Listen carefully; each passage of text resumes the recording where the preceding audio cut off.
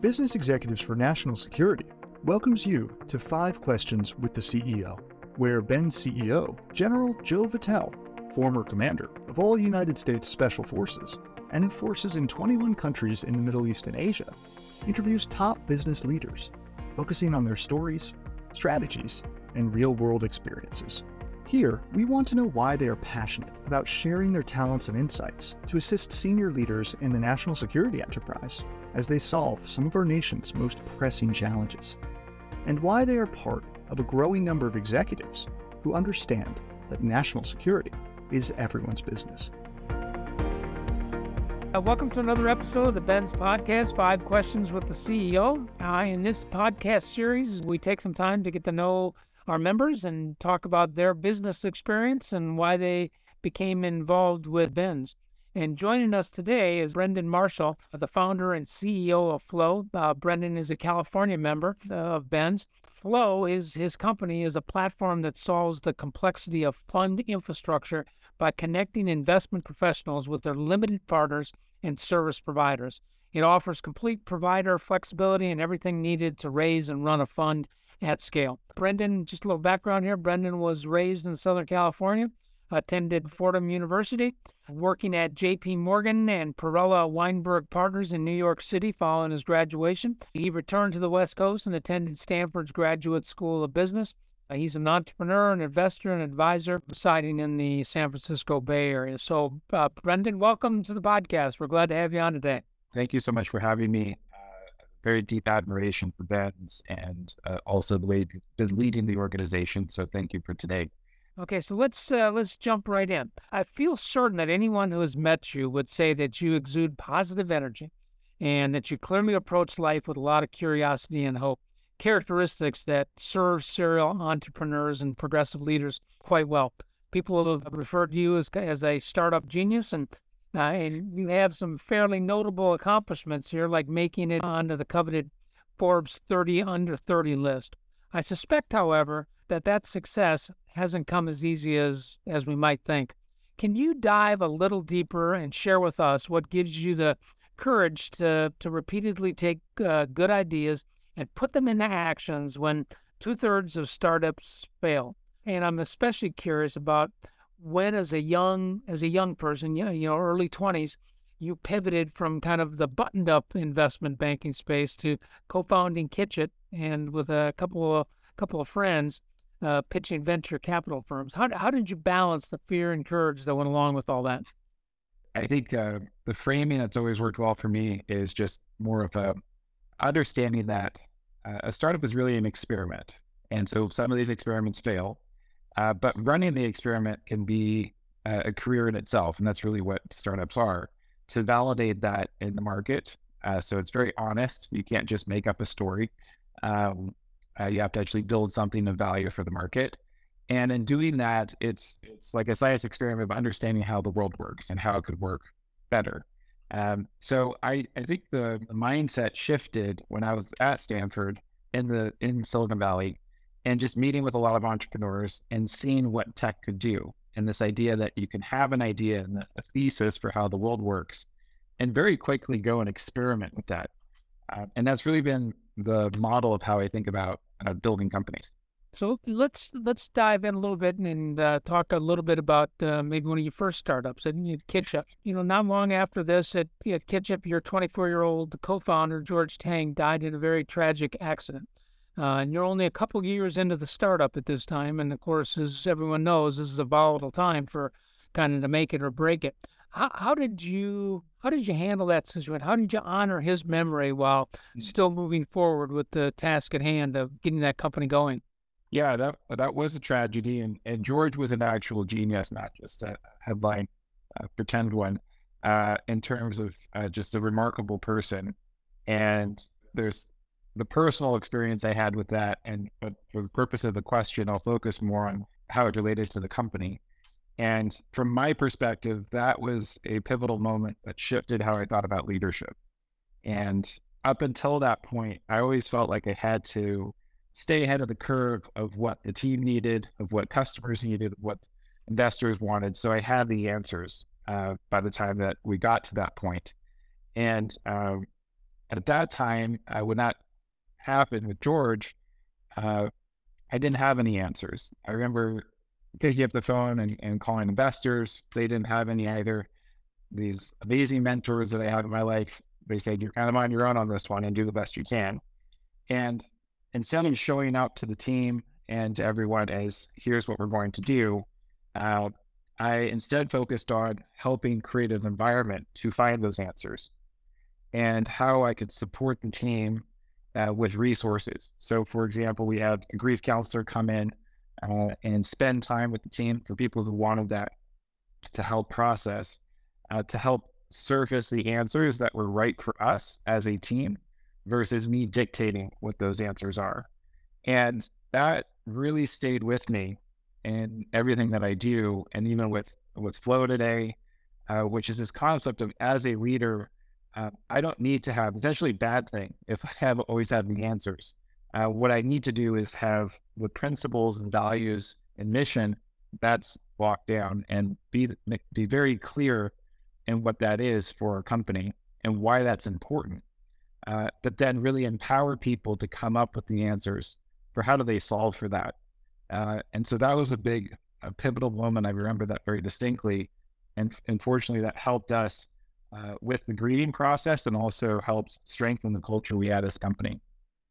Yeah, that's really interesting. I just think back to my own military experience, and having lost leaders and organizations that I was part of, and then of course having oversight and command of organizations that lost leaders. This idea of how you build resilience into an organization, one to deal with that loss, but then how you actually come out of it. I think is really critically important. And I just love the way you talked about that. I mean, that's so important. This idea of setting the environment so the organization finds its way through this, as opposed to somebody coming in and directing. Thanks so much for sharing that. I mentioned up front here that we've had an opportunity to have dinner together and golf and do a few other things, and so I've gotten to know you fairly well. And he's a very thoughtful and curious guy. And I've heard you say that life isn't just about the work; it's about creating balance in and outside of work. But you've said that it isn't necessarily about compartmenting that balance. That you only have over here you do this, over there you do this. Can you talk a little bit more about what you mean by that and how you've incorporated that into the overall strategy to your strategy to grow professionally and personally? Yeah, that's a meaty question. I think that's a great question. I like thinking about this quite a bit. I'll start with how we think about the team at Flow and who we want here culturally. And what I described, and this actually relates in some respects to the creating an environment for success and answers versus having all of them. I say a lot of what we do in our work is a version of mountain climbing, and we're climbing mountains that we haven't climbed before. Uh, and my leadership style is not that I've gotten to the top and here I am and follow what I'm doing. Our style and culture is that we're climbing this together. And what we find is that it's very important for people to do, there's their professional work, let's say the reports they need to come up with, or a project or a product feature, what have you. But there's the personal work of how do you do that with people, the relationships that you have, how do you do that under a high pressure environment? And that's the discovery of who you are as a person. And so what I mean by that is somebody might go into a high pressure environment, or somebody who's an introvert might need to go and present, and they will have a personal reaction to that, an emotive reaction. They'll be triggered in some way. And culturally, what we want to do is we focus on the output of the work, but support their development as a human so that they're more comfortable, they understand what that trigger is about, and they work through that so that they're more capable in what they do as a person. And what that means when I'm talking about kind of coming back to the individual is this culture that when you go and leave the office, go back home, go anywhere outside of the office, that you're elevated as a person. And so where we find success in our team is that there's a connection to a mission of what we're doing as a company and driving success there. But there's a personal connection to development, which elevates their life experience. And that kind of feeling of evolution of that self has been very enriching in terms of working with those people. So it's not just about the professional work, but also thinking about their personal work, and not doing it in a way where we're each other's therapists at all, but more of just an openness that we have things that we need to work on. And that's just for me, enrich my experience outside of work when I do get to leave the office.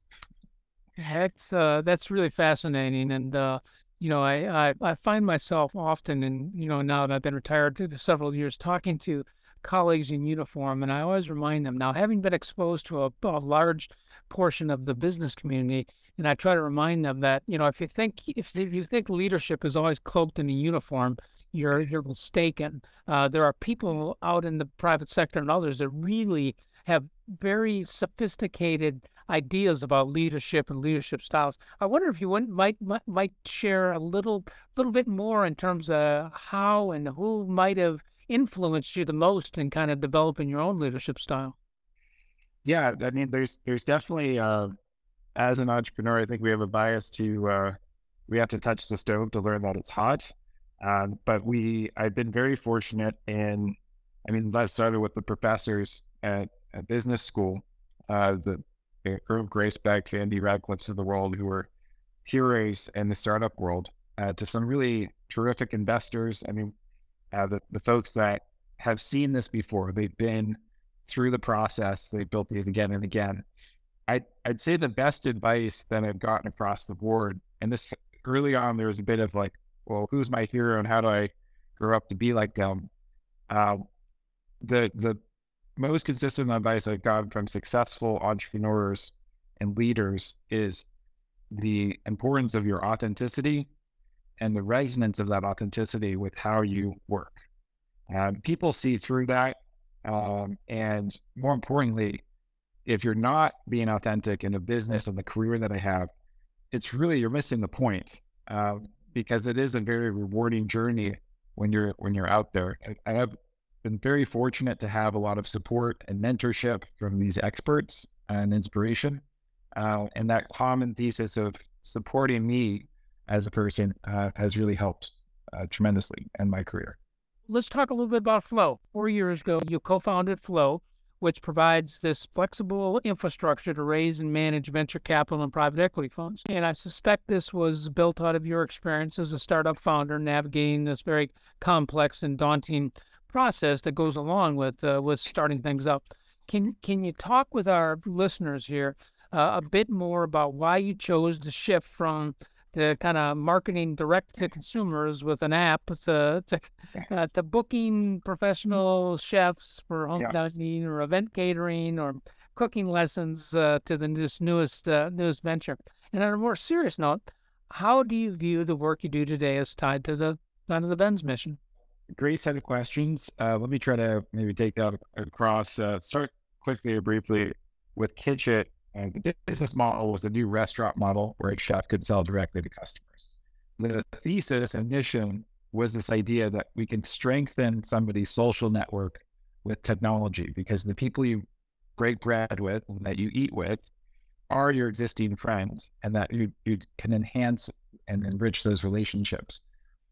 And taking a step back, the way we thought about that from a technology is strengthening networks, not necessarily growing that. So that was the theme of what we're doing, but certainly dinner parties are a bit different than the private markets. The private markets, I've always been fascinated with. I was doing things as an investment banker in the early parts of my career, but to your point, very immersed in the private markets as a founder. I found that it was very broken. It's very archaic. It's really basically running on stone tablets. There's this contradiction of investing in the future, companies like SpaceX, and then having a broken process. And so there's a bit of saying, okay, well, it works like the DMV, who cares what's going on? But when you take a step back, the private markets are the engine of our economy. They are really, and this will drive kind of going back to some of the national security stuff, they're the engine, and they drive the evolution of democratic economies, because private markets are rooted in empowering entrepreneurs, individual thought, and connecting capital to that to make it happen. it's a very complex space and it's very vast space. It's approaching, in terms of assets, the size of Europe's GDP of 15 trillion. So there's a lot of complexity we could talk about, but on a simple basis, what the private markets represent are there's two centers of gravity. There's the capital that goes and investing in private markets. And so typically those will come from like limited partners who are investing into structures. I'll talk about it in a second. And then the second is the assets. These are the ideas that are being supported, the companies that are being formed. And everything in between the capital and the asset are these networks that are coordinating capital to and from those assets. And the networks, this is what's the mess today. These are the stone tablets, that coordination. They have a focal point, which are these funds. And what the fund is representing is a thesis, it's a strategy. So if they want to invest in defense companies, that is the thesis. And so you'll have somebody who will aggregate capital into the private markets to go find those assets and support. Now, again, you can look at this as driving returns on the capitalist model, but you can also look at this as ideas coming and innovation happening and where our growth comes from as an economy, and how democracies evolve as a result of that growth. And so I think I get very fascinated with that and driving this evolution forward and unlocking the power of thought that we have to actually make them ideas. Going back to why I like starting companies, it's like an experiment to see that. But second, that ties directly with really the passion I have for Benz and the organization, which is how do you take the best practices of the business world, and really in my mind, it's the best practices of innovation in our market-based economy, and apply that to national security, which is something that I really don't know a lot about as a civilian, but I'm very fascinated by in the sense of knowing how important that is for our world. So that's how I see those pieces connecting. I love your statement about private markets as the engine of our democratic economy. I mean, this is an important point, and we're actually, some of the work we're doing right now really is designed to highlight to our government partners the importance of reaching into the capital markets and leveraging those for the investments and other things that we need for our own national security. I really appreciate you talking about that. So we ended talking a little bit about Benz there. How did you actually get connected with Benz? What brought you to Benz? So who brought me to Benz was Joseph DeMarco, who was at the Department of Justice at the time. We had met when I graduated Fordham. Some of the folks there introduced me to him as somebody to know in New York. We had a dinner and we became fast friends. We got into some various philosophical discussions, and he is a member of Benz and recommended I connect with you guys.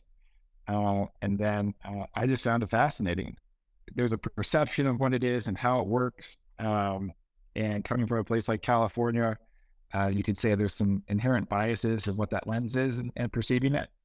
And so my curiosity, every time I've interacted with a general or sat as a kind of fly on the wall for any of these seminars or sessions, or when we traveled, going to Fairbanks and speaking with an F-35 pilot, which, you think it's maverick, but it's really a math nerd who can do derivatives in his head. I mean, it's just kind of like, it's really cool to see how a lot of the world works or what's driving some really important things in the world. But getting a window into that, going to 29 Paw, like seeing this stuff has been really, really cool and powerful. And so that's how it started. And then the members of Benz, it's a very intimidating thing when you're first walking into the room and you're looking at the credentials, and I'm kind of like, well, you guys, I mean, if you want to hear about some startup stuff, sure, but this is like the real deal. And incredibly welcoming, very open with sharing insights and wisdom, curious about what I'm doing, and very organic, and, hearing stories from the CISOs and what they do on security to policy oriented aspects of how, again, I keep going back, how the world works. That all has been it inspires me. It really does. So I feel very, very fortunate to be a part of it. And certainly thank Joe for introducing me to you guys. Yeah, I really appreciate it. So I do have a bonus question for you here. Sure. So what tips do you have for Ben's members who are contemplating going to Burning Man? Oh, yes. Well, um, shade, you need a shade structure. Don't mess around with shade structure. But I'd say that one of the biggest learnings of having a camp there. So we have a camp. It's we cap it at 50 people now because we don't want to run a hotel out there. One of the most important lessons are this is a volunteer organization, and you get a different set of volunteers than you might otherwise get. The most important lesson was understand your vertical. So for, when I first started, as you might have guessed in kitchen stuff, my vertical was food. But when we first built this camp, it was a bunch of, high functioning misfits getting together, and it was very horizontal. And so it was like, who's leading what and how do we solve for things? And so we created verticals, and that could be front camp, back camp, within the back camp, shade structure, kitchen, shower, the toilets, the sound, who's on the generators and managing the power grid. And so you start getting specialists, whereas key owners. That was, so if you're going to go to Burning Man, if you're a Ben's member, send me a note. I'll vouch for you guys. But definitely have your shade structure and water. Start there. And your earplugs. You'll need earplugs.